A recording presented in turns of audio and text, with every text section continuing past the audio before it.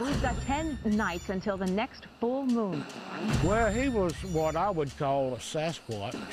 Two pilots that showed unidentified flying objects. I ate his liver with some fava beans and a nice Chianti. I don't believe 99% of the things that people claim they've seen. I think this is in that 1%. A lot of people make fun of me, but I don't care. I know it's there. G'day and welcome back to the Mellow Tiger podcast. I'm Bree Wolf, and joined with me today, again as always, is Josh Ernst and Jordan Ernst. How are you guys?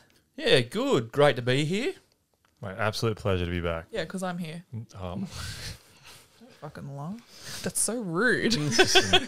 As we spoke about last episode, we have a bit of a different special one planned. It's the night of the Grizzlies. So I figured, did you just want to get into it? This might be a bit of a two-parter. Like, let's just jump straight in. No jokes, please. No, whatever jokes you're thinking about, don't say it. But yeah, just to clarify, I guess a bit of an exposition was I was visiting. This is so annoying. I annoy myself. It's happening with this. again. I know, but it annoys me. Don't worry. I think she's been somewhere. Where do you think it is? Find out after this ad break. Well, I was visiting Glacier National Park. I think it was 2018, and I was in the just like whatever. What do you call it? The place where you buy like the holy shit. What do you know what it is? Buy what? What are we buying? Bad Like stories? a gift shop. Yeah.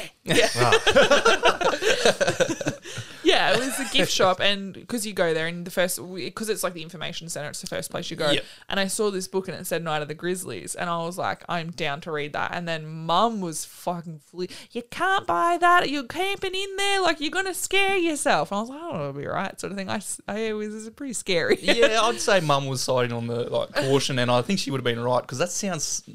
Taking a book like that into like a national park where there's grizzly bears, yeah, probably not the best idea. It made me feel better, to be honest, because it's like a pretty fucked situation that the national parks kind of dropped the ball pretty badly, and I believe they had since learnt their lesson. So I actually kind of felt safer. Yeah, because it was sort of like a wake up call for them. Well, yeah, and I realised why these incidents happened, and I wasn't doing any of those things. And when we were camping, we set up two tents. So it was Mum and Dad and Dan and I. We set up two tents. We were in one, they were in the other. But Mum refused to camp in the other. She was that scared. She would not camp in the tent. She wanted to sleep in the car. So Dad's like, all right. So they went to sleep in the car. But the funny thing is, they didn't have bear boxes where we were staying. So you have to put all the food in the car. So she was sleeping in the car with all the food in the car. And if the Grizzlies came round, they were going to the car first. It's like Jurassic Park where he runs to the toilet and thinks he's safe. Yeah. He's going straight to the toilet. Pretty much. But you just look at it, there's just one tent with Dan and I in it because she didn't care if we died. She was like, whatever, you do you, boo. And then the other tent was just full of all our luggage that we couldn't store in the car anymore because Mum and Dad insisted on sleeping in the car. And then Dad has like really bad, like claustrophobia. Yeah. So he woke up in the middle of the night and Mum's like laying half on him and he was like, literally like thought he was dying, like couldn't get out of the car quick enough, and Mum was just she was terrified the whole time. She thought she was going to get eaten by a grizzly. And I'm going to take my chances with the bears. Imagine being Dad claustrophobia or a bear outside. I need to kill something. Didn't care, but I thought it was funny because Mum was terrified of the grizzlies, but then I was like, you're not special. Like, you're not going to be the one that gets attacked by a grizzly. But then we were on our way to Yellowstone National Park, and there had just been a grizzly attack, like just before we arrived there. It was a 10-year-old boy, and it was like he was hiking with his family, and you're not supposed to run, obviously, when you see a grizzly. And like, how do you tell a 10-year-old kid who's really scared that? So he ran, and the grizzly attacked him. It was a sow and cubs, but it just bit him on the butt. That was it. Like, just a little nibble. Just bit him on the butt and then ran off because they used the bear spray and was like, yeah. That's good fun. You know, some people are so dumb like that they think the bear spray is like, it's like a repellent. Well, and one lady... Yeah, you mean like they think it's insect repellent yes. sort of thing? Oh, jeez. So one lady, one of the national parks dudes, like the rangers was telling me that one lady lined her 3 kids up. sprayed them with bear spray. 100%. No, I think she knew what was going on. Yeah, that would have been annoying. This will teach you. It's literally like what, like fucking 5 times just human pepper spray. And Oh she my sprayed a kid. God. But then people also will spray their tent with it, and it's like it's a smell, like it's like a pepper spray, so it draws the bears in because I'm like, that smells interesting. You know what I mean? Like unless you spray it in their face, it doesn't work. It has the opposite effect. But she lined her 3 kids up, like she was giving them a spray tan. Can you fucking? They would have damn near died. They wouldn't be able to breathe. Like, The bear would be licking them going, this is spicy. Imagine if I Yeah. got this in my eyeball. That would burn. This like stuff is marinating. made to deter bears, and she just sprayed it on the 3 kids. Yeah, that's got to hurt a little bit. And that the thing that I think is wild, like this is wild to me.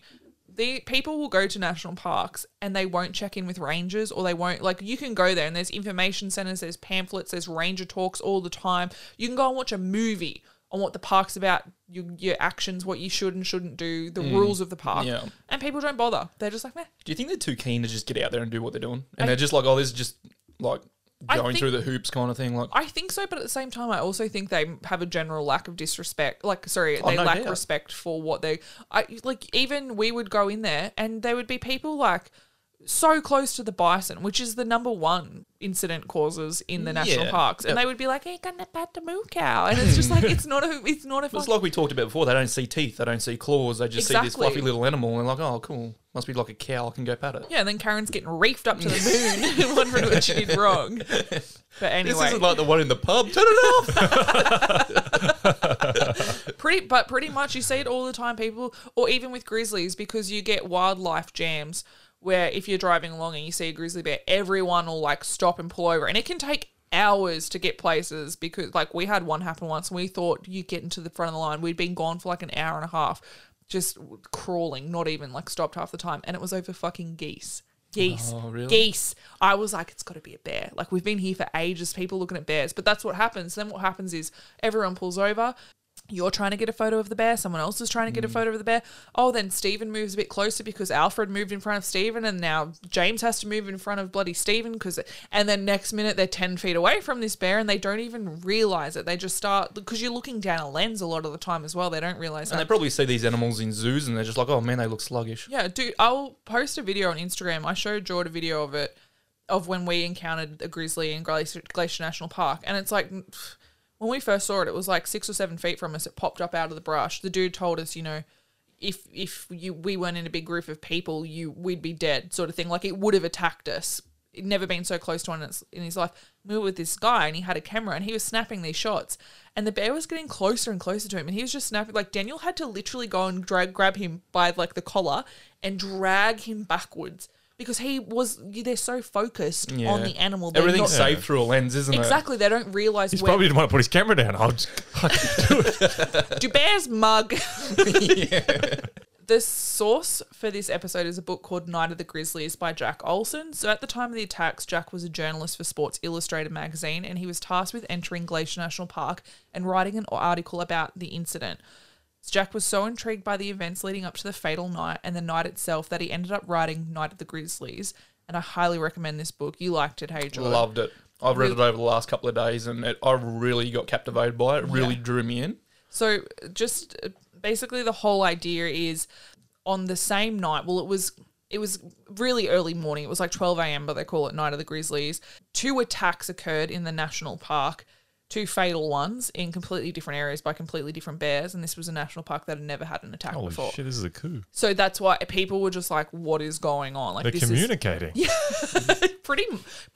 Some of the theories, It too. was, I think the park was opened in 1920 or something like that, wasn't it? Yes. So it was like 50 years there'd been no recorded like bear attacks. Really? Like there'd been attacks, no fatalities, Yeah. sorry. Yes, Now's our exactly. time. Yeah. So, Glacier National Park is located in northern Montana and consists of 1 million acres of pristine, untamed wilderness. The peaceful yet dangerous park is often described as a timeless natural world remaining unchanged and at its core, wild. So Glacier National Park was established in May 1910, and at the time, compared to now, it was considered almost infested with bears. The grizzly bear was a huge drawcard for the park, but a lot of out-of-state visitors and even some park employees seemed unable to afford the potentially dangerous animal the respect it unmistakably deserved. A park ranger at Glacier had even once said, If you set up a danger index ranging from 0 to 10, where the butterfly is 0 and the rattlesnake is 10, the grizzlies of Glacier National Park would be between 0 and 1. The rattlesnake kills about 150 Americans a year. The grizzly kills about none. It's foolish to talk about the grizzly menace to human life. So that's basically the vibe. And that's what I think a lot of the people didn't care, because these rangers that are working there are telling these people that these things are not dangerous. Yeah, this was in 1967, so Yeah. I don't know to what extent research or whatever. Like, I think, for example, the biologists and the naturalists, for the most part, they were like, no, these animals are dangerous animals. But the rangers were like, you don't mess with the bear won't Don't mess go with you." near Yogi Bear.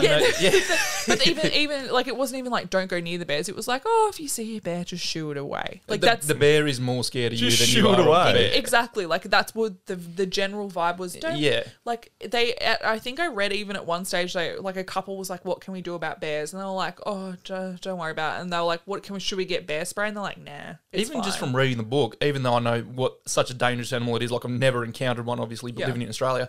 But I was starting to think, are these bears as crazy as everyone? Like, these people are putting it on as these soft, cuddly things that as soon as they see you or get a whiff of you, they're straight out of the area. They are so scared of you. You're going to hardly encounter one. No. Even the bears I saw in Glacier National Park, I don't know if they were just used to people frequenting that trail, which I'd say they were because they were sitting around eating the berries. But they were kind of indifferent to us. Not like they weren't curious of us or whatever, and they kind of moved away. But he wasn't bothered by us, hey? Like, Yeah. he was just like, you, like, I'll just walk on the trail. Like, I'm not bothered by you so much. He didn't want to be around us, but he wasn't, like, hoofing it away. He was just kind of like, I'm just going to eat this berry and then I'll move along. Like, he wasn't bothered. You're lucky that berry filled me up. Yeah. So a lot of people had gone missing in the park and were never seen again, dead or alive. However, there had been no obvious evidence pointing towards bears. When the long, hot summer of 1967 began, Glacier National Park officials were proud to say not a single documented death could be blamed on a grizzly. That was going to change, though, as in the early morning hours of August 13, 1967, two completely separate and unrelated savage attacks took place in different areas of the park, resulting in 2 horrific deaths and various injuries. So it was a different bear, different people, That's like crazy. a different place, to be that different long, time. nothing happens, then bang on the same night. Yep. Crazy, hey? So in order to understand what happened and why this happened, we need to go back to the beginning of the summer of 1967. In the area of Lake McDonald, close by to the location of one of the fatal attacks, there was a bunch of cabins known as Kelly's Camp. So Kelly's Camp was privately owned and not a part of the park, but was completely surrounded by park. Kelly's Camp basically, it was pre-establishment to the park. So the park, they were like, okay, this is a national park now, but people own that land and they didn't sell it to the government. I'm pretty sure it was from the settlers or something of that area, Yeah, wasn't so it? they So it's had- been in the family the whole time. Yeah, so what basically happened was it was Get like, out. you would think so, but it was in there and it was completely surrounded by the park.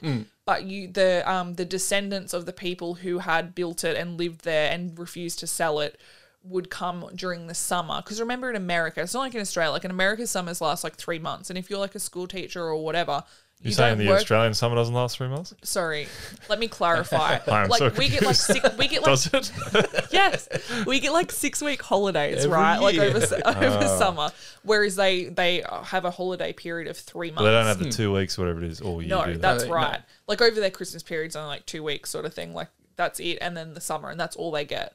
So a lot of people, like teachers and that, will go and become seasonal employees of the parks, or you would take your kids for 3 months, and that's what they would do at this Kelly's Camp. It was basically the descendants of the people, or the descendants would rent the cabins out to other people. So it was kind of just like a little caravan park, but with cabins. Right. That's the basic idea of it. So lost your home, but you can come visit when you want. No, they still owned it. Oh, okay. So they still owned it. The park didn't own it or anything. They owned it. The descendants did. And if the descendant didn't end up going, it was like holiday accommodation. Like you own the cabin, and then you're the descendant owns the cabin, Oh, and if then someone you else rent has it come, out to you rent it, randoms. right. Yeah, or you would go there yourself. So one resident, Mrs. Berry, who was there early on in the summer, had noticed a grizzly that didn't look too healthy. It was mangy, missing fur, and its head was strangely misshapen. Mrs. Berry noted that its claws were longer than other bears that she'd seen, and she figured it hadn't been using it for foraging, so they hadn't worn properly. She thought maybe the bear was trying to survive by eating leftovers in the trash. It was by all accounts underweight, malnourished, and looked unwell in general. She decided when she got a chance, she would mention the bear to one of her ranger friends, but felt there was no rush as she'd never really felt threatened by the grizzlies that had hung around the camp over the years, and she didn't see why this one would be any different. So she'd be coming to, like, she's a descendant, she'd come every summer, they'd always have bears or whatever, and she's like, oh, a bit of a sick bear, but she's gotten that used to him that this is not alarming her at all. No, because she's like, like I said, it's practically infested with bears. Like, they're everywhere. It's just another day. They're just like, oh, bear, that's what you see. However, her opinion of this grizzly would change over the coming weeks. The first unusual behaviour she noted was the bear's lack of fear for humans. She had caught the bear digging through some trash cans outside, and she'd made tentative noises to try and frighten it away. It straight up didn't care. It stood up to stare her down and even took some menacing steps towards her. My trash pile. see, this is mine now. That's what it was like. She warned the kids of the camp about the grizzly, saying it wasn't a skittish bear like the ones they were used to seeing, and to come inside as soon as they saw it. Oh, so they're sort of onto it a bit. Yeah, she was like, this bear's It's acting weird. a little bit different. So Yeah. They've noticed already, like, Just come inside for now. We'll do a risk assessment. pretty much, yeah. I've got like 4 children. What's one missing? Soon the bear began to frequent the garbage cans every 3 days like clockwork. Each time, Mrs. Berry noted very unbear-like behaviour. The grizzly would fly into rages, bashing the garbage cans around, and then it would stand up on its hind legs and playfully bat at the moths flying around the lights above. Moments later, it would be back on all fours messing with the trash cans again. So this is unbear-like behaviour, getting cranky. Yes. Yeah, like this Or mood there, I guess swings at the or- park and that. Yeah, and like I get if it's gone through trash cans and it's making a lot of noise, like it's like, oh, people are going to come out, or like it just. But even the part where she said she went out and started making noise towards it, and it kind of just looked at her, and then like took a couple of steps towards it. Like that's not like No, they would run away straight away. They'd be like, bye. Sorry. Really? Yeah. Oh yeah. Fair enough. After only a couple of visits, the bear seemed to become incredibly agitated by any motion coming from inside the cabins. It would charge at the walls of the cabin or try and hit the window panes. Oh, that's Dude, that's creepy. If someone forgot not to move around while the bear was present, it would slam the full weight of its body into the sides of the cabin. That's getting a bit. Dude, WWF, like John Cena style, like. Yeah. And they're just like, but imagine like, oh, the bear's back, no one move. Like, Just do your thing during the day. It's your That's- normal routine. Let's get someone in here. seriously. So, I believe even by this stage, Mrs. Berry had yet to inform a ranger of the troublesome Oh, bear. for God's She hadn't sake. said shit yet. But I think someone's like, they were all like, stand still. Nobody move. And then I think one of the family members or someone in the house just forgot about it kind of thing. And they Yeah. walked and then it got angry and hit the wall. Could you just imagine? Oh, God damn it, Jimmy. You'd be yelling, told you not yeah, to it's move." your fault that bear's hitting the wall. Exactly. They like coughed or something and the Yeah. bear flew into a rage and Yeah. attacked the cabin. I hope it eats you. You're my least favourite anyway. Then I'll time call you- the ranger. Next time you cough, take it outside. Then I'll call the ranger. Ranger down will be coming when you're down. As summer progressed, the camp became busier, noisier, and packed full of visitors. So just picture like families with their children like running around the woods and swimming in the lake. So That was adding right extra by. people to this Yep. scenario. Yeah. It's super. It's like summer's the busiest time of year for national parks. Are they getting a briefing like when they walk into the camp? They're like, "Hey, when you're inside, don't move." I don't know if the she bear will did. try- No, I didn't notice her. Well, definitely wasn't in the book about her saying to anyone coming into the camp about this bear. And I'm pretty sure like she was a regular at the camp. There was a couple other regulars too. They may have had a conversation about it, but at this stage, I think she was just like, whatever. You'd think they would. Like, what else is there to do there? I'd say, especially with kids and stuff running around the woods, she would have had to say something she to someone. would have But mentioned she's probably it. like, better all these people now than me. The bear might leave me alone. You're a terrible person. I'm just trying to get inside her head. Like, Look at all these human That's shields running around. slander. So, well, she's a suspect by what's it called? Oh, like, what is it like? By proxy? yeah, Like, that's it. Yeah. You're an associate. She's now. worse than this bear. On a bright and sunny day, a man called W.H. Hammond, or as he preferred to be called, Teat, colder than a witch's teat. He liked to be called Teat. Had laid out a lunch, like he was an older dude. Well, he liked to be called Teat. Yeah, Not people like- just called in to pick on him. No, He's like, he- call me Teat. He's like, my name's Teat. He's fine with it. Yeah, 100% like- He was okay fine. with Yeah, it. he was an older gentleman. So he'd laid out a lunch spread on a table on the porch of his cabin. It was his birthday and they were about to have a little bit of a shindig. Just before the party had begun, Teat and some men had spotted the bear hanging around the edge of the woods and noted how poorly it looked. The party began and everything was in full swing when some guests looked over the side of the porch railing to see the bear standing at the bottom of the stairs. They yelled to take the food inside and Teat ran to scare the bear off. He was yelling and waving his arms. Goodbye, but- Teat. But the bear didn't seem bothered by Teat. It started making its way up the stairs of the porch. How scary what is the- that? Dude, not only was it not bothered, it was just like, can I come? Just where's my invitation? Everyone keeps doing this. I never get to go to none of these things. 50 goddamn years since it's been up. Fix my ham up there. Yours got them pigs and blankets. Teat, a retired sheriff, retrieved his old lever-action 25-35 and returned just as the animal had turned and started making its way into the rest of the camp. Teat went after the sound of people screaming and came across the bear. It kept coming towards him, not deterred by his presence, so he fired a warning shot at about a foot in front of it. It rose as if to charge, and then it ran off. Oh, It was just like, I'll get you next time, Teat. a 'Cause warning I shot. think he went to take like a second aim at it or something, didn't Yeah, he? And it he like did, walked and it- behind like a... It walked behind something like... I can just imagine it just like staring him down, and as soon as he aims up the rifle, it just kind of like just Takes a step moves to the left behind a side. pine Sounds tree. like... The whole unaccurate. outline can be seen. Yeah, like menacingly. This is a movie script. I finally got. Oh no, he's just out of sight. Yeah. And you'll hear it time and time again. So Teat went home and made a much overdue phone call to the Rangers. He made 4 phone calls. Thank in God for fact. Teat. Yeah, I'm right? so happy. And they finally showed up just on dark, and they informed Teat he didn't have to worry about the bear as they saw it heading towards Trout Lake when they were driving in. So Trout Lake's right by Kelly's camp. And they're sure it was the bear, not one of the other millions that. I assume so. If they see a bear running around, you don't see. I don't know. Well, I guess they assumed it was. I They don't might have described it to him like it was... It looked Sick malnourished. Yeah, sick bear. I saw a sick bear. Yeah, I saw a sick bear. Run away. Got a weird skinny head. That's what they all Teat say. was They all like, say yeah. that. They like had a weird skinny head. Teat was just like, yeah, that little bitch better run.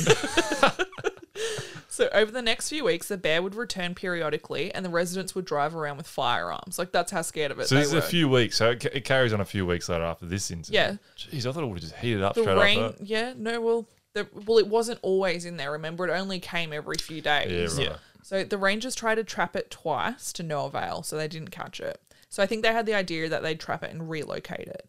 Several times the Rangers would show up after being called, and they'd arrive just minutes too late, and the bear would already be gone. One morning, about an hour before dawn, resident Jim Hindle heard a noise that sounded like a thumbnail screeching across a violin-sounding God, board. this is Yeah. for kids. He scrambled out of bed and grabbed his gun because he had a pretty good idea what was making the noise. He'd been aware of the strange bear's presence in the camp for weeks now, and he was done with its shit. Like, he was mad. Finally, someone. And it was a bear with a violin.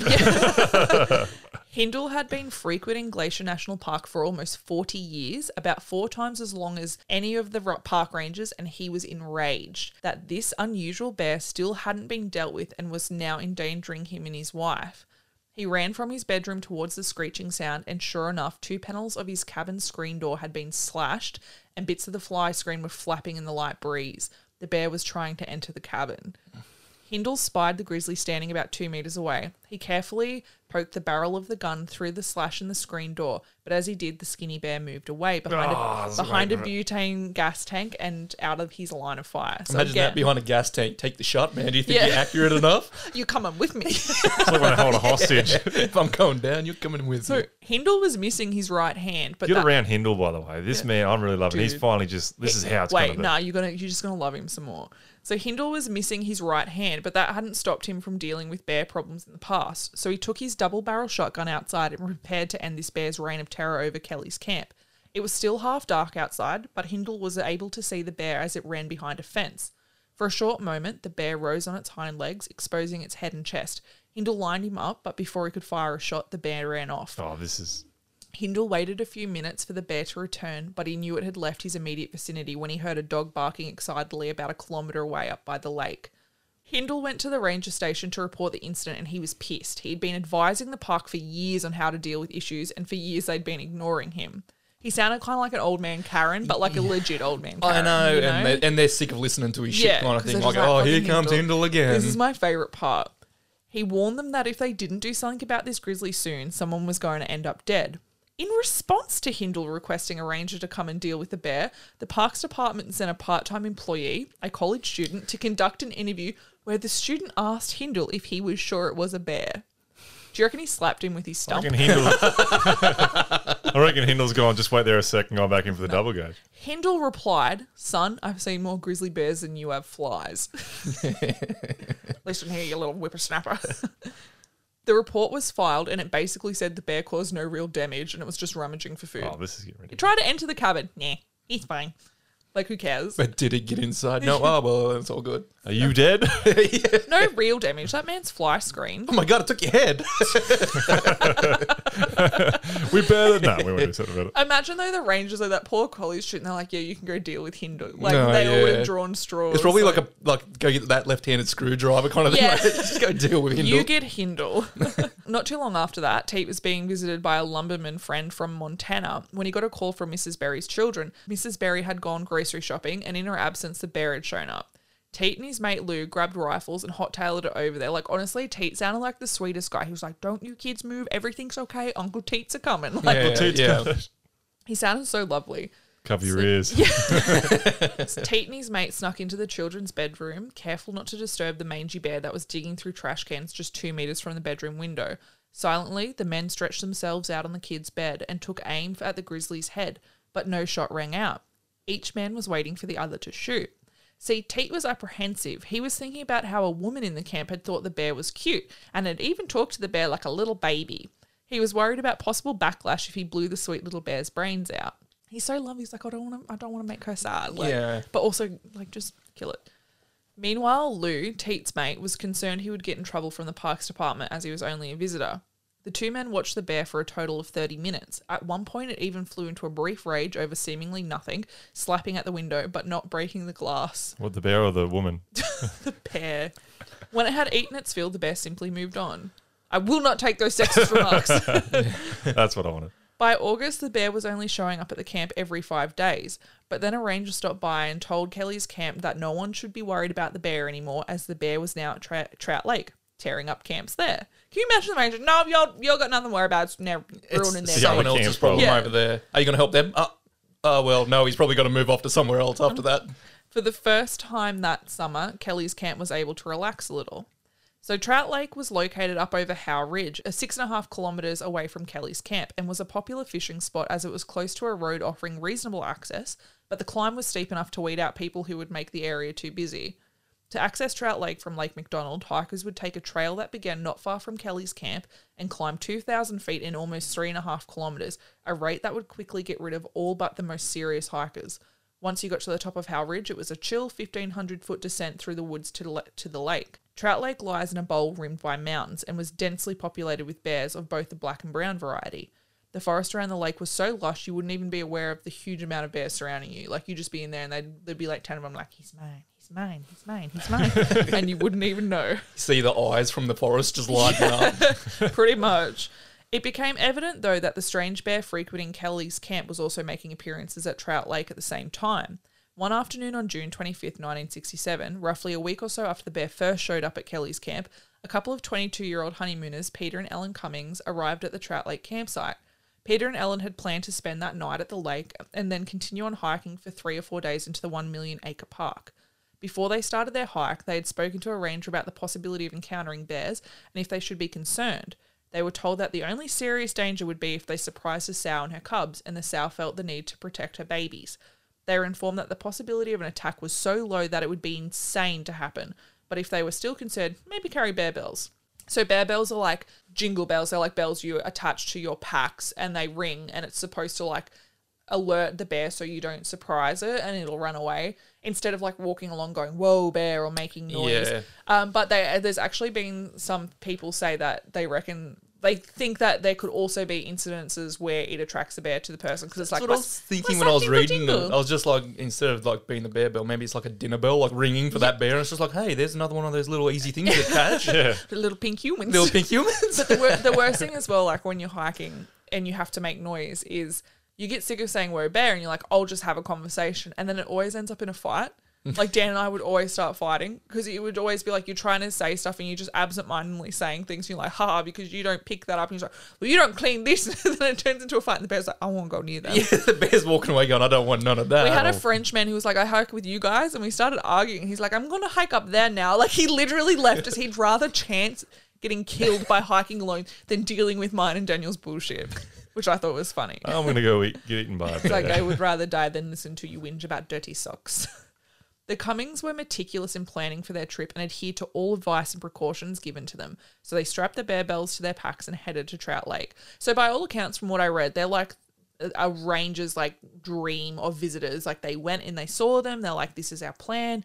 What can we do to make our trip the safest that we can? And they're just like, you're fine, don't worry about it. The one time someone actually goes to the effort to come in and do it, the Rangers are just like, oh, no, go. Just So like, get out of they're here. just like, I'm not used to these questions. Please leave. We haven't had a visitor in 10 years.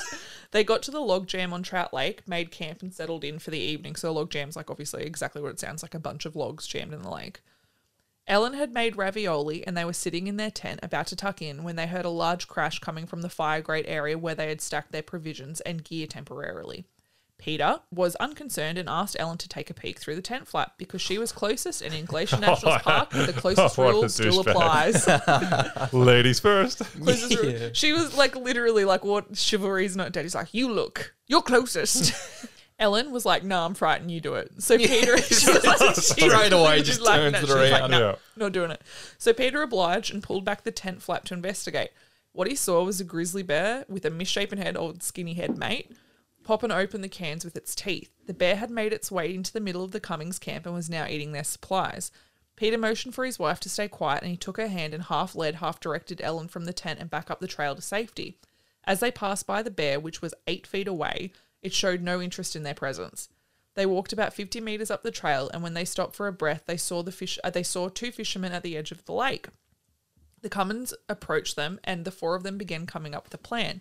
There was a nervous vibe, but no one was actually scared. They'd all been told over and over that the bears in the park would run from humans, so surely this bear would notice their presence shortly and scamper off. It only took a few minutes for the four of them to come to the conclusion that they weren't dealing with a regular bear. They noted its skinny frame and mangy coat and the strange manner it was acting in. It was hastily tearing through their supplies and canvas packs. Peter noticed the bear was destroying their entire food supply, and without thinking, he began yelling at the bear, telling it to get out and go home. Like, go on, get! Like how Dad yells at the dogs, go on, get out of it! The bear remained unfazed. It didn't even glance in their direction. It just continued to slowly and systematically destroy their camp. When it had made its way through the Cummings provisions, it started on their tent, ripping it open with a single claw and destroying everything inside. After 25 minutes had passed, the grizzly casually strolled 10 metres to the lake for a drink. He's like, I'm thirsty work. Peter saw this as his and Ellen's opportunity to sneak back into their camp and salvage what they could. Of the 15 cans of food they brought, only 2 hadn't been opened. An extra set of Peter's long underwear had been chewed into strips and reeked of bear. The aluminium pack frames had been bent out of shape and the tent was completely torn up. He's going to need those underwear. Yeah, he's just like, why my fancy lingeries? I was going to wear them for Ellen later. He's not getting any after sending her in first. As soon as he's like, you look, she's like, you're dead to me. On their honeymoon. She's like, it smells like bear. Yeah. As quietly as they could, they retrieved their untouched sleeping bags and went to grab their packs, forgetting they had previously attached the bear bells. The grizzly, having heard the bells, immediately returned to the tent. Oh, Jesus, just... Can't win. With their arms full of whatever they could carry, Peter and Ellen hot-tailed it back up to the trail to a shelter cabin about 3 kilometres away where Meanwhile, they spent the jingling night. all the way. Pretty much. But that's what, there's lots of different like shelter cabins and trail cabins. It's mainly for the people who like work on the trails or rangers if they have to be out in that area. I think for the most part they're locked, but sometimes they're not. The next morning when the Cummings went to leave, they noticed fresh bear scat surrounding the cabin, but couldn't see any bears. So it's like maybe he was like, where did you go? Want to come have a bit of a sneaky peek? What are these honeymoons up to? They walked... All I can see is this bear with a camcorder. Let the magic happen. Pretend I'm not here. You're right, this bear is weird. They walked for around an hour and made it back to Lake McDonald, where they ran into an acquaintance that they had originally met in West Glacier. The person's father worked for the Park Service. Ellen and Peter told him what had happened with the strange bear, and the guy wasn't surprised at all. He began telling them about how the same bear had bothered Kelly's camp a few weeks ago, and how the Park Service planned on tranquilizing the animal and relocating it further north. The couple ended up back at the ranger station outside West Glacier and filed a report about the grizzly. A ranger who had filed their report had one question. What was the bear's name? The Cummins expressed confusion and were asked again, what was its name? The ranger told the couple that sometimes bears got nicknames if they'd caused enough trouble with a lot of different people. I didn't read his damn tag. His name's Shithead. Peter answered the ranger saying they didn't catch its name.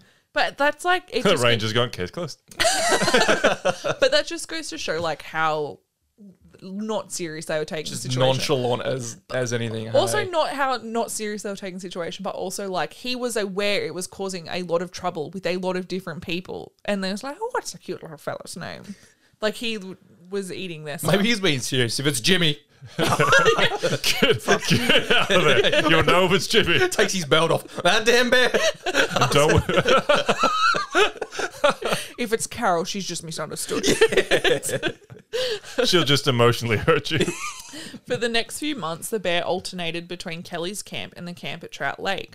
At this stage, no physical contact was made between humans and the bear, but there were times when it came close. The grizzly would shadow hikers, sometimes following them hundreds of meters at a time and scaring them half to death. The predatory behavior of the bear alarmed even the most knowledgeable park visitors. According to park regulations, a bear like this one should be captured and destroyed. It was storming into camps, destroying gear and supplies, and it completely ignored being shouted at and even pelted with rocks. Somehow, the malnourished bear was able to survive through the months of June and July, and the Park Service didn't appear overly concerned. When 2 campers had to climb a tree to avoid the rampaging bear, they reported the incident to a ranger executive, so it's just like a higher-up ranger. They were told that others had also encountered the grizzly and something would have to be done about the bear sooner or later. It's like such a fob off. Please tell me It's they're just- getting it now. It's just putting it off and off and off. Yeah. It's just because no one's getting hurt. They're just thinking that this bear's just a little bit of a troublemaker. And you kind of find out later, like the Rangers had a lot on. Like they were all spread really thinly and they Yeah. just didn't prioritise this I can bear. just see me walking into their office and telling them this, and then you look to your left. What's that cat poster? They're just hanging there. Just hanging there. But instead of just hanging there, it's got, but did you die? Keep calm and don't die. When a fisherman had a string of freshly caught trout stolen by the bear and then was chased along the shoreline of the lake, he reported the incident to the ranger, who actually seemed bored by the story. That bear's been chasing people all summer, was the response he received. The fisherman queried... You Yeah, do right? something about it? The fisherman queried, what are you going to do when it catches somebody? To which the ranger cheekily replied, well, I don't know. He hasn't caught anyone yet. Oh, yeah. yeah. What the fuck? So hey? we were no. right, die, and then we'll do something. No, you are. You said you are, but what am I? Like, that's what that kind of is like. Did you have a permit to fish? Yeah, that's straight away. Which makes you wonder how many people probably didn't report it because they might have not have had camping permits or fire permits or you know what I mean. They just left. The next unlucky campers to have a run-in with the bear were 14-year-old schoolmates John Cook and Steve Ashlock, whom had hiked to Trout Lake for 3 days of fishing and fun. By the time the boys had set up camp, they'd already witnessed several bears, both black and grizzly, come to the lake for a drink, and the boys figured the backcountry springs had dried up due to the drought, so it was like one of the hottest summers they'd experienced in a long time. The next day, John and Steve were exploring the logjam, looking for a way to cross it, when they heard a ruckus at their camp behind them. They turned to find a mangy-looking grizzly eating a loaf of their bread. Both the boys knew that grizzlies generally ran from humans, so they snuck up about 5 meters from the bear, I mean too close, and began shouting in an attempt to scare it off. 5 meters is like not far. That's a jump scare. That's not like I'm Yeah. scared. That's not like That's- fight or flight. That's You want to what, hope it like flights. 5 meters is too. Fly bear. When it starts coming here, we didn't think about this. No, but you are right though. That's like I feel like that's too close to scare a bear away. You'll get that fight or flight response, and it's usually fight when they get shocked, sort of thing. It can't be a 50-50 thing with a bear. It's got to be an 80-20. It's not running. The bear wasn't bothered. It looked at them indifferently and continued eating. The boys began pelting the animal with rocks, which made the bear stand on its hind legs, shuffle closer to them, and now it was growling. The boys continued yelling, which only agitated the bear further, and it increased its growl. Steve and John switched to throwing heavier rocks, Oh, with, Jesus. This will work. This will work. with one hitting the bear's leg. This sent the bear rocketing away. It seemingly changed its mind mid-charge, did a 180, and returned to camp with a vengeance, ripping at the boys' canvas packs. The boys were now intimidated by the bear's speed and power and decided it was safest to retreat back to the logjam. I to didn't wait know the a bear out. was a... Holy shit, did you this thing move? Dude, though, you do. It's what Look you... how big it is. It can move back. It is like you look at them, though, and you're like, so big, and then they move, and you're just like... It moves like the wind. Oh, nimbly bimbly. Maybe we should have taken that tutorial before coming out here. I think a lot of them did feel that way after they're like, hang on a minute. Once the bear was finished with the boys' belongings, including 10 of their freshly caught trout, it began making its way along the log jam.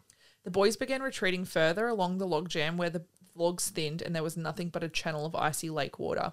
When the grizzly became distracted by an old trout laid out on one of the logs, the boys decided the best course of action was to enter the lake and try and swim around the bear to the eastern shore above their campsite. But they remembered bears were good swimmers and were worried about it intercepting These them. guys have more than bear problems. Their logic and Well, you would think you'd be like, oh, swim around. And you're like, wait a minute, they swim. Like, I think they were pretty desperate at this stage. They were pretty scared. So just as they were concocting another plan, the bear decided he was done with the old trout and headed back to the campsite. While the bear was busy with the camp, Steve and John snuck across the log jam towards the camp.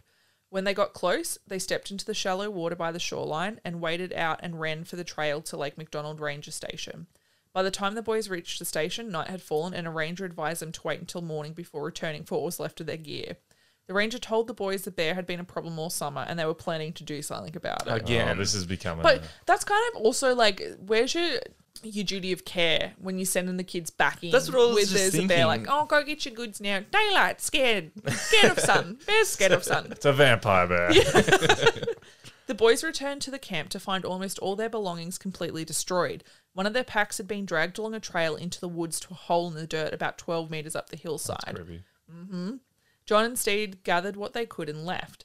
A couple of days later, an official report appeared in the park's record stating it was a backcountry incident and no action was taken. Oh, this is a definite. There's a script here for a movie. Yeah. I'm telling you. So around 14 kilometres as the crow flies from Trout Lake is a place called Granite Park Chalet. It's basically a remote centre meeting point for a bunch of backcountry trails at the top of a mountain. It only opens for 2 months of the year during the summer, so it's like a bed and breakfast kind of thing. You would hike the trails and then you would stay there overnight. If you had to pay for it and everything, and there was like hot meals and that. Which would look very good after being on the trails all day. So 6 kilometres down one of the trails at the bottom of a series of long switchbacks is the Going to the Sun Highway. Like, it's a very popular road. It's like the main road that cuts through the park. And it's the closest you can get to the chalet without going in on foot or horseback. So 6 Ks is as close as you can get without having to get out of your car and ride a horse or hike there. It's basically this 2-story building made from stones and timber that can house travellers overnight, offering a warm bed and a hot meal. It's on a mountainside in a clearing surrounded by forest. That year, the place was being managed by a husband and wife, Tom and Nancy Walton, who had no idea what they were in for. Tom was 23 and studying for his master's, so this was a good way to earn some extra money in between semesters. The Waltons had packed their way to the chalet on horseback in late June. So they had to bring all their supplies in on a horse. Like, that's how remote it was. You had to go and pack up the horse and drag it in. Yeah. The Waltons would take care of the chalet guests, and a lady called Mrs. Anderson ran a team of girls who looked after the cooking, cleaning, and general upkeep of the chalet. One of Tom's chores was to get the garbage incinerator where all the trash was disposed of working. Someone had bought an incorrect part, so he couldn't get it working properly. The incinerator could barely burn the rubbish from the staff, let alone the chalet guests on top of that. Tom told his wife they would have to figure out another system. Grizzlies were the main attraction at the chalet, and most of the guests had hiked to the area for a chance to see them. But so far, none of the staff of the Waltons had seen a single grizzly and were worried they may lose their main draw card. Tom was wary of grizzlies. He'd grown up in bear country, and although he knew they were relatively harmless, he was also aware that the chalet was 6 kilometres from the nearest road. It had absolutely no medical facilities and not a single firearm. So the chalet was busy being prepared for visitors, and by the third night, everything was good to go. Tom was readying for bed and went to secure the front door. While doing so, he opened it momentarily and scanned the area outside with his flashlight. The beam landed on a giant grizzly standing on its haunches about 30 metres away. He shouted to the staff to not go outside as there's a bear out there, and 2 of the housekeeping ladies immediately jumped up and ran outside in search of the animal. Luckily, it had moved on. Tom wondered why... It's insane. Hey, Tom wondered why anyone would want to be running around in the dark with a grizzly. He was like, don't go out there, there's a bear. And they're like, really? And like jumped up and ran out. He's waiting for something to happen so he can go, I told you so. Yeah. Well, over the next few nights, grizzlies would come and go from the chalet, leaving only their prints behind to signal they had been there. So it's still like snowing around there. The staff and the Waltons were most fascinated by the tracks of a mother bear. Shut up. Is it like when you poop yourself? What? You do that? They were most fascinated by the tracks of a mother bear and her cubs, but no matter how late they stayed up, they never saw them. Soon there were so many tracks they were overlapping each other, and some even went straight up to the front door. Old-timers would explain to Tom that the bears of Granite Park had been coming to the chalet for years to eat the food scraps that were left out for them, and they were probably there chasing an easy meal. By the middle of July, the majority of the snow on the trails to the chalet had cleared, and the Waltons were receiving regular visitors by the dozens. Mrs. Anderson, the head housekeeper, was a real clean freak and was getting annoyed by the garbage. With more guests, there was more trash, and the little incinerator could no longer keep up. Mr. Walton had poked holes in a 190-litre drum and was attempting to burn the excess trash in it. However, each morning he would find the drum knocked over, having been inspected by the bears who ate any unburnt leftovers. Mr. Walton spoke with his boss and Mrs. Anderson in order to solve the problem, and it was decided to return to the old ways for trash disposal, which was just dumping that shit in a shallow gully about 45 metres behind the chalet. Probably not a dumb idea at this point. Because I'm pretty sure, like, the chalet held about, like, 60, 65 people or something. But that incinerator they got, like, they said it was the wrong one. I think it only burnt for enough, like, 10 people Yeah, it was at like the 10 max. or 11 people. So imagine the amount of, like, garbage they're having to get rid of. But it's not like you could not have just called in for another part as well. Like, you're going to be there for 3 months. Like, So they're not burning the rubbish properly because they're not set up for it. they They don't just- have a gun. They don't have medical supplies. Nope. And grizzly bears just like coming at your front door. and they've been doing it for years. So the Grizzlies have been accustomed to going there and getting food. So each night, Tom would carry a large bucket of garbage to the shallow gully where it would be emptied out. Imagine that job. Don't know. I was waiting for a joke from you then, Josh. Like his wife, probably so naggy, he'd rather risk the bears than spend a single minute with her. Please come get me. Garbage time? You took it out 10 minutes ago. He's got his bells on, shaking. Come get me. The bears soon began showing up regularly just after dark. At first, it wasn't always the same bears, and it wasn't just grizzlies. There were black bears too. A big bear with silver tip, like it was a big grizzly bear, and they called it the silver tip. Is that what do they call it? Silver tip. Well, it's got like it's not really silver. It's just got lighter ends of its hair, Big like triumphant highlights. bastard. He's got a mohawk. He was a good-looking bear. Yeah, they called it the silver-tipped grizzly. There was another smaller bear as well, and there was also a consistent set of tracks, a big bear and her cubs, but they never saw that bear. They would only ever see its tracks. Yeah, they'd only see the other two. Yeah, they'd only see the silver-tipped grizzly and the smaller bear. Yeah. Most nights there was a bear that would make its way up from Granite Park Campground where it would wait for 2 other bears, the silver-tipped grizzly and a black bear, to finish eating, and then it would pick through their scraps.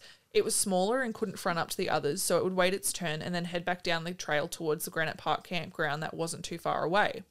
These bears, the silvertip and the small bear, soon became regulars, and Mr. Walton and the staff could predict their arrival and behaviour to the amazement of the guests. It didn't take long for word of mouth about the bear show to spread, and soon the chalet was hosting up to 65 guests every night, which was absolute capacity. And the bears are going, excellent. It's working. Keep dancing. More will come. Naturalists and rangers would lead hikes to the chalet. So naturalists... The rangers actually got out and done something, leading hikes. Well, that was like that was one of their main roles. Like, so if they had to lead a hike and they're like, this is a grizzly, they're like, well, I've got to lead this hike. You know what I mean? Naturalists were like, they were either like biologists or like zoologists or something, and they would take people on a hike and then they would talk about like whatever specification they were into. So if it was botany, they'd be like, look at the pretty flowers. And if it was zoology, or they'd be like, look at the birds. Like, you know what I mean? And they'd talk- I don't know That'd what it's be like, but fun. you'd probably be able to book like a certain like guide yes. tour. Like you say, go look at plants. You'd get the botanist. I don't think you can do that. I think they just say there's a naturalist tour at 7 a.m. or And you whatever. get what Put you're your given. name. Yeah, so you don't really know what it's going to be. They have a broad idea of what to talk about, but usually they would like direct you towards their specification that they know most about. Ah, damn it! I got the butterfly guy again. The naturalists and the rangers would lead hikes to the chalet where the guests would enjoy a warm dinner and sit in the chalet's main dining room to hear a short talk about their own speciality. So again, like if you were a biologist, you talk about bears or butterfly man or whatever. Then the guests would sing songs. So gay. This does sound... It wasn't. Maybe it was like Cardi B, WAP. 7 Tell you days what. a week. Certified freak. Pull out game week. With that red just imagine. 65 of them. No, it was more like row, row, row your boat. Yeah. I don't know if I love it or hate it. What? They actually saying, are you saying they did? Or you Yeah, just, they all 65 of them would sit around and they'd sing, what was it, like She'll Be Coming Around the Mountain or Row, Row, Row Your Boat or... This is why Silvertips are like, I've had enough. No, this is why TV was invented. I don't know. I think I'm so torn between whether I think it's the lamest shit ever or like it's super cool. Now everybody drink your punch and we'll blame it on There was bears. no alcohol there as well. I was leaning more towards poison. I know what you mean, like the Flavor Aid. It's It's just I don't mean to be like, but it's not Kool-Aid actually. It was Flavor Aid. That never mind. I have no Anyway, idea what's moving going on. It was lime. So Walton would interrupt. row, you buried hole now. He did not. How dare you? So, Wait till the next verse. I haven't even finished the boat. so Tom would interrupt to advise the guests of the bear's imminent arrival, and all fucking 65 guests and the staff would make their way to Garbage Gully to watch the bears. This happened every night. They'd stand not even 40 metres away and watch the bears fight over food. Apparently, this wasn't the first summer this had happened either. Tom had heard from returning guests that this had been happening for decades, and the Grizzlies had always been the chalet's main attraction. Tom soon learned the bears would have full-on knock-down, drag-out fights over any hunks of meat to come from the pail. And on nights when the bears weren't acting exciting enough for the guests, he would chuck meat between the bears and instigate a fight. So Quality, right? oh, The geez. way that you feel like they're looking at it is like a Jello wrestle. You know what I mean? Like that's what it seems like. The I'm guests thinking like more yeah, like the yeah, UFC, like they're Yeah. in the red corner. Yeah. But it's just ridiculous. Like Hailing from instigating- parts unknown. How do you go from nursery rhymes to violence so quick? They're like row, but this one dude in the corner is like, I want to see the blood, I want to see the claws, I want to see it. It was highly prohibited to feed wild animals in the park, and quite a few of the rangers and naturalists who had led the hikes to the chalet had filed protests, both written and Oh, verbal. now the rangers are blowing up. No, some of them were really like, they were just like, this is fucked. You can't be doing this. So they basically made complaints, and for whatever reason, they were ignored. High Park officials would also deny that a single scrap of food was being fed to wild animals in the park.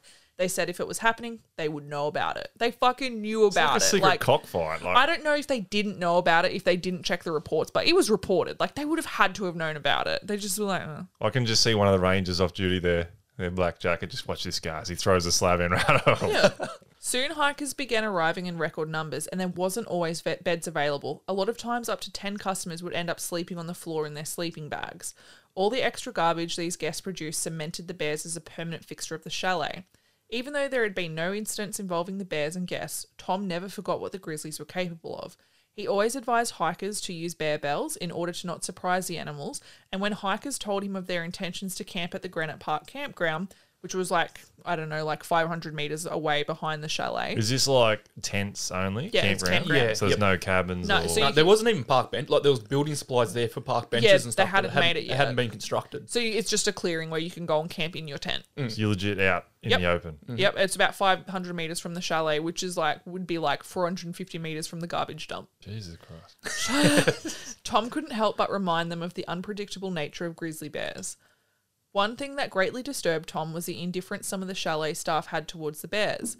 Two of the young women had developed summer romances, and once their duties were complete for the evening, the girls would hike along a trail in the dead of the night to a cabin that was located about 450 metres away from the chalet. Here they would meet their trail worker lovers, and I assume they would just hold hands and talk about Jesus. Hey now. We'll say our prayers. Things you do for love. Let's start with the nursery rhyme. The young women would usually head to the trail while the bears were still feeding, but if they were late, they would sometimes even follow the bears down the trail. So imagine following them and that you step on a twig and turns around. Oh, gee. They did Tom warned the girls about how dangerous this was, but his warning fell on deaf ears. They didn't give a fuck. Watch out for the bears and wear protection. They thought he was an old man. He was 23. You thought, what? Because they were young. They were these girls were 16, 17, 18. Bloody crazy old Tom at it again. He's 23. He's a child. By the beginning of August 1967, the park was experiencing its busiest season yet. The park was inundated with visitors, which spread the park rangers very thinly. To make matters worse, the rangers were often pulled from regular duties to fight fires that were breaking out due to the drought. They didn't have enough rangers to deal with the multiple reports coming in about face-to-face encounters at Granite Park and Trout Lake. So back at Trout Lake, it was experiencing a large number of visitors due to the overall increase in guests to the park. People were trying to find their own little sanctuaries in the wild. On Tuesday, August 8th, 1967, schoolteacher Jerry Chase and his wife Sharon were guiding the girls of Scout Troop 367 from Kalispell, Montana to Trout Lake for a 3-day trip. Jerry had brought along his little pony Sage as a pack horse, helping carry the provisions for the 6 young girls. That's such a cute name, Little Sage. She's a little grey pony. Doesn't seem sweet. They He's arrived. so cute. Carry out shit. Sage, It's like when you watch a movie where the animals are involved though, and you're like, that bear better not get that damn pony. Every time. Like, That's the foreplay moves. The animal goes first, and that's when Yeah. the violence starts to heat up. Before I had a kid, I'd be like, go for the girls. Now I have a kid, I'm like, children are precious. Throw the donkey in front. They arrived at the lake and read the last trail entry, caught 15 beautiful trout and lost them to a bear.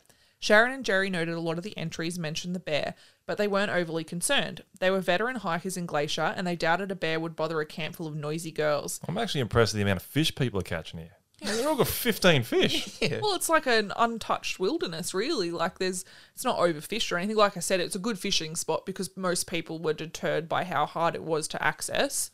So if you have like knee problems, you're not fishing there. They changed their mind a little when they were greeted at the campsite near the log jam by a bunch of torn up cans and items. There were torn packs, clothes and camping gear strewn about the area.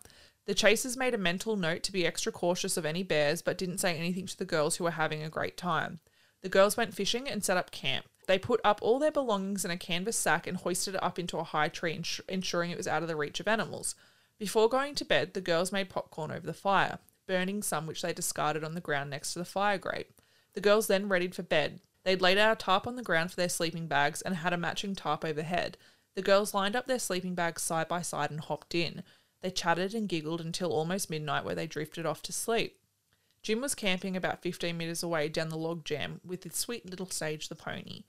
He had been trying to fall asleep but was struggling to relax. He had experienced many close encounters with grizzlies in the past, but a combination of being responsible for the girls and also the reports of the strange bear had him on edge. Sometime after midnight, Jerry found himself sitting bolt upright in his sleeping bag, unsure as to what had awoken him. Then he heard subtle splashing in the lake's water by the log jam. Yeah, the water sage. She was tethered. She was a good pony. I'm so thirsty. You forgot to water. It's supposed to be scary, Josh. That is scary. Lack of water is terrifying. Jerry was now listening hard when again he heard the unnatural movement in the water. Sage had begun to whinny loudly, moving back and forth on her tether, and the splashing became more frantic as though something was pushing through the lake towards them. See, that's creepy. Starts winning and then something's falling. Yeah. Jerry sprung from his sleeping bag, grabbing his torch. He ran to the lakeshore, searching the shoreline with the beam, but it was too hazy and he couldn't really see anything. Jerry returned to his sleeping bag, and it took a long time for him to return to sleep. When the girls rose the next morning, 13-year-old Karen was sure someone had stood on her foot in the night, although the only member of the camp to have gotten up was a girl sleeping at the opposite end of the row from Karen and had gone nowhere near her. This, coupled with the disappearance of the burnt popcorn from the ground near the fire, led the girls to believe a grizzly had entered their camp in the dead of the night. The chasers tried to convince the girls that it was probably just squirrels, but this didn't change their minds, and the scout troop remained on edge, with some girls not wanting to venture from the camp at all. During the afternoon, the girls held a vote and decided they no longer wanted to be at Trout Lake. They decided after they had finished dinner they would pack up camp, cutting their 3-day adventure short. After the girls had eaten their steaks, they readied their packs for the hike out.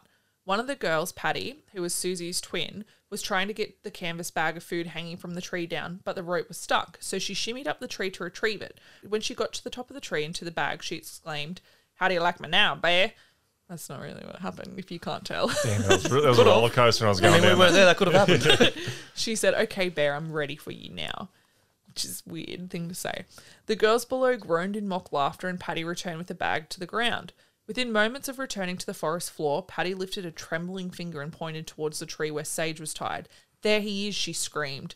Jerry was sick of the joking about the bear and began getting up Patty for the trickery when movement caught his eye from the direction in which she was pointing. He turned to see a brownish bear creeping up on the sleepy pony. The bear had almost reached Sage when she noticed him and sprinted away from him to the end of her tether. The bear reared up and then took after the pony on all fours. Sage waited until the bear almost had her, then she swiftly sidestepped it, running away to the other end of the tether, whinnying in terror. The pony must have seemed like too much effort, and the bear switched its attention to Sage's saddle blanket, sitting down to chew on it. Which I guess is kind of like, they say that the bears are eating garbage because they can't catch prey. You know what I mean? Yeah. And when I read this, I was like, this is so bullshit. I put my mind in the pony's mind thinking, I'm going. Oh, there's the end of the tether. Oh, got to step it. Go. Oh, nope, stopped again. Yeah, This is so unfair. I think it was like, what, 25 meters long? The Yeah, tether was yep. it something like that? 25 minutes, that's a long tether. You would think she would get caught in the trees. I'd be I don't more know. worried about running through camp and coat hangering people with 25 metres. Well, like, not that close to camp, but you ever tied a dog to something and then you come out like 10 minutes later and the leash is just through every single thing near it? And you, In between its legs. Yeah, and around. it's just like looking at you like, help me. Like, how did you get in this mess? Jerry shouted for the girls to get up the hill. All 6 of them and Sharon obliged, and they quickly scrambled up behind the trail. The girls stopped to watch Jerry running down towards Sage as the bear ate leftovers from dinner. Sharon ordered the girls to try and climb the trees, but most of the trees lacked lower limbs, so instead they stayed together and retreated a further 15 metres up the slope. By this stage, the bear had begun destroying the campground. The girls began to lose their tempers at the sight of their gear being destroyed and began pelting it with rocks, which it didn't even acknowledge.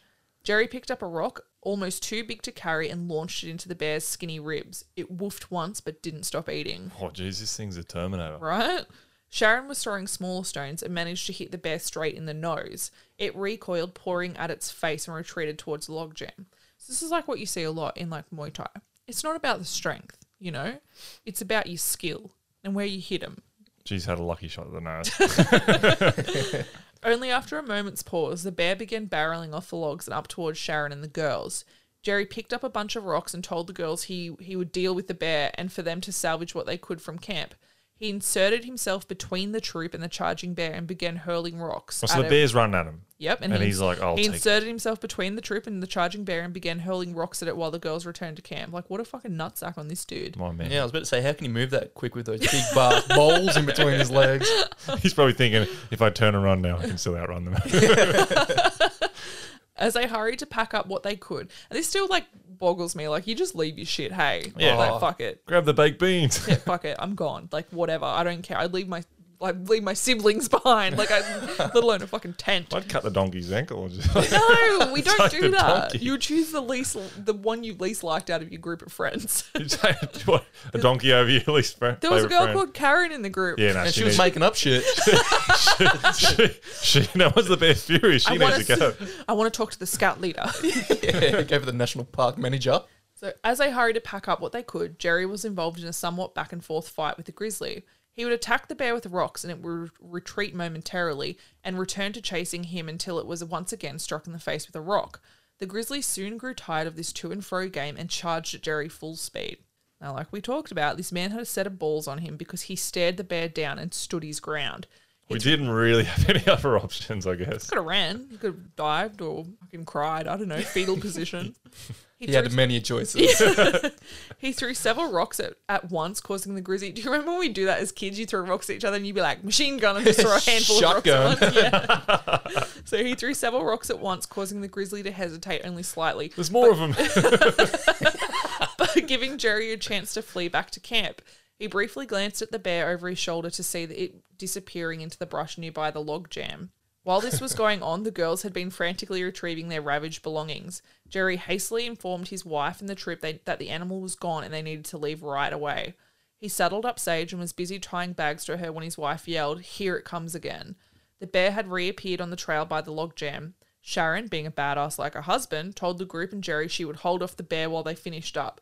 She then marched towards the grizzly and launched a small rock in its direction. I don't know whether these people are brave or stupid. Yeah, it goes in between, I think, at times. In a bizarre act, the bear stopped walking towards them and lay down on the trail calmly, observing the frantic scene with its head resting on its forepaws as if it were a puppy. Why you throw the rock at me? He's trying to draw her in. Yeah. Oh. I'm so cute and cuddly. Jerry advised the girls and Sharon to leave and he followed along behind them with the terrified pony. Once they were clear of the camp, they watched as the bear got up and made its way back to the items the campers had abandoned. With the grizzly now concentrating on food scraps, 13-year-old Susie felt brave enough to take out a camera which remained undamaged. From the safety of the top of the hill, Susie snapped a single picture of the strange animal as it ambled back onto the log jam. When the group finally made it back to Lake McDonald, it was dark and they were all beyond exhausted. They had all spoken about reporting the incident to the local ranger, but Jerry didn't see the point in doing that. The trail register was full of writings of similar occurrences with the dangerous grizzly. Jerry wouldn't be telling them anything they didn't already know. Yeah, so this is where it gets bad because you just give up. You're like, Well, the what's thing about point? the trail books is, as well, in the registers, they don't get collected and read until the end of the season. So the rangers didn't know about what was being written in the the trail registers. So you wait till the end of the year. So Or, over sorry, the season. Yep. So these people were riding in it, assuming the rangers checked them, but they didn't. They would collect them at the end of the season. That's a pretty. So poor. a lot of these people weren't actually directly reporting. Unless you actually went to the ranger station and directly reported it to them. Like, hey, Jimmy's killed someone. Wait till the end of the season. Put it in the box. Don't spoil it. What sort of piece of shit are you though? If you were just to write that in a trail book. That's what I mean. When the group returned to Kalispell, Susie told her regular scout leader about the encounter and was immediately dismissed by the chuckling adult. Susie, refusing to be labelled a fibber, took her roll of film straight to the only daily newspaper. I love Susie. Yeah, right? What a bad bitch. She took her roll of film straight to the only daily newspaper in Kalispell. The next day, Thursday the 10th of August 1963, a picture of the Trout Lake Bear was front and centre, page 1 of the newspaper. The day after that, the newspaperman Mel Rudder travelled into Glacier National Park to sell his paper and have a chat to some park rangers that were old friends. That day, he informed the rangers about the dangerous situation at Trout Lake. The bear had been hanging around all summer, and he had written a story about Steve Ashlock and John Cook's encounter just the other day, those two teenagers, the two 14-year-olds. Yeah, right. The rangers at headquarters expressed to Rudder they had been flat out putting out fires. I don't know if it's like literally or figuratively, but Probably both. They would look into it. Rudder left to sell his papers at another location, and as he went about his day, he could not ignore the growing dread he felt. He knew that any day now something terrible was going to happen. And he was right. Only 2 nights later, one person would be critically injured and 2 people dead, having been eaten alive by the wayward grizzlies of Glacier National Park. That is part 1 of a 2-part story. This is bullshit. Gotta milk it for all it's worth. You know bad stuff's coming. Well, I haven't read it, and don't correct me if I'm right. I won't. But I feel like... Don't correct you if you're right. Correct me if I'm wrong. No, don't say anything. Do you want to be right or do you want to be wrong? I think I'm having a stroke. Just never speak. I reckon Susie, Teat, and Hindle's going to be like, let's get together. They're going to wear bandanas and they're like, it's go time. They're going to be like carving sticks into spears. You know what? Not a bad Hollywood movie. No. Well, so far it's been a Hollywood You want to put that movie. into a script there? We might send it off. What happens at Granite Park, do you reckon? Oh, well, all I know is Hindle's plays Bruce Willis. Bruce Willis plays Hindle's. No, that's Trout Lake. What happens at Granite Park? Oh, that one. Granite Park. I have no idea. Have a guess. Oh, I think Silvertip. No, he seems like a pretty cool kind of guy. I mean, Bear. Stop personifying them. Yeah, you're right. I think the girls cop it, and old buddy's like, I freaking told him so, and he's so happy about it. What's his name? The two girls that were running off their lovers. Oh, yeah. He's been telling them, don't do it. They're going to see their boyfriends down the trail. Listen, and it sounds horrific, but I'd probably be a little bit satisfied as well that they finally... A kind of I told you so I told you so, and they called him old. Do you know what I reckon they were singing while they were going down the trail? I don't cook, I don't clean. Let me tell you how to get this ring. I think they're saying, row, row, row. No. Can you make me a promise though, Josh? I don't make promises. You got to promise. I can't keep anything. Promise? No. Yeah, maybe. Why? You're going to promise you're not going to Google what happens? Yeah, I promise. I don't have time to Google stuff. I don't have time to Google. You're so busy. Are you a CEO of a company? How can you join us this afternoon? I do feel blessed. Do you, Josh? Yeah. I don't feel blessed because I'm the one who made you blessed. So when we return, we're gonna find out what happens, and Josh is promising not to Google it. Promise, guys. Thanks so much for listening. We hope you have a good week, I guess. I don't know. Maybe if you're a shit person, I probably don't hope you have a good week. And stay safe out there, guys. Unless you're a shit person. Unless like you're a terrible person. And have a terrible time. Make sure you got those bells on. Oh, we'll see you guys next week. Bye. Joshua, don't be rude. Sorry, goodbye.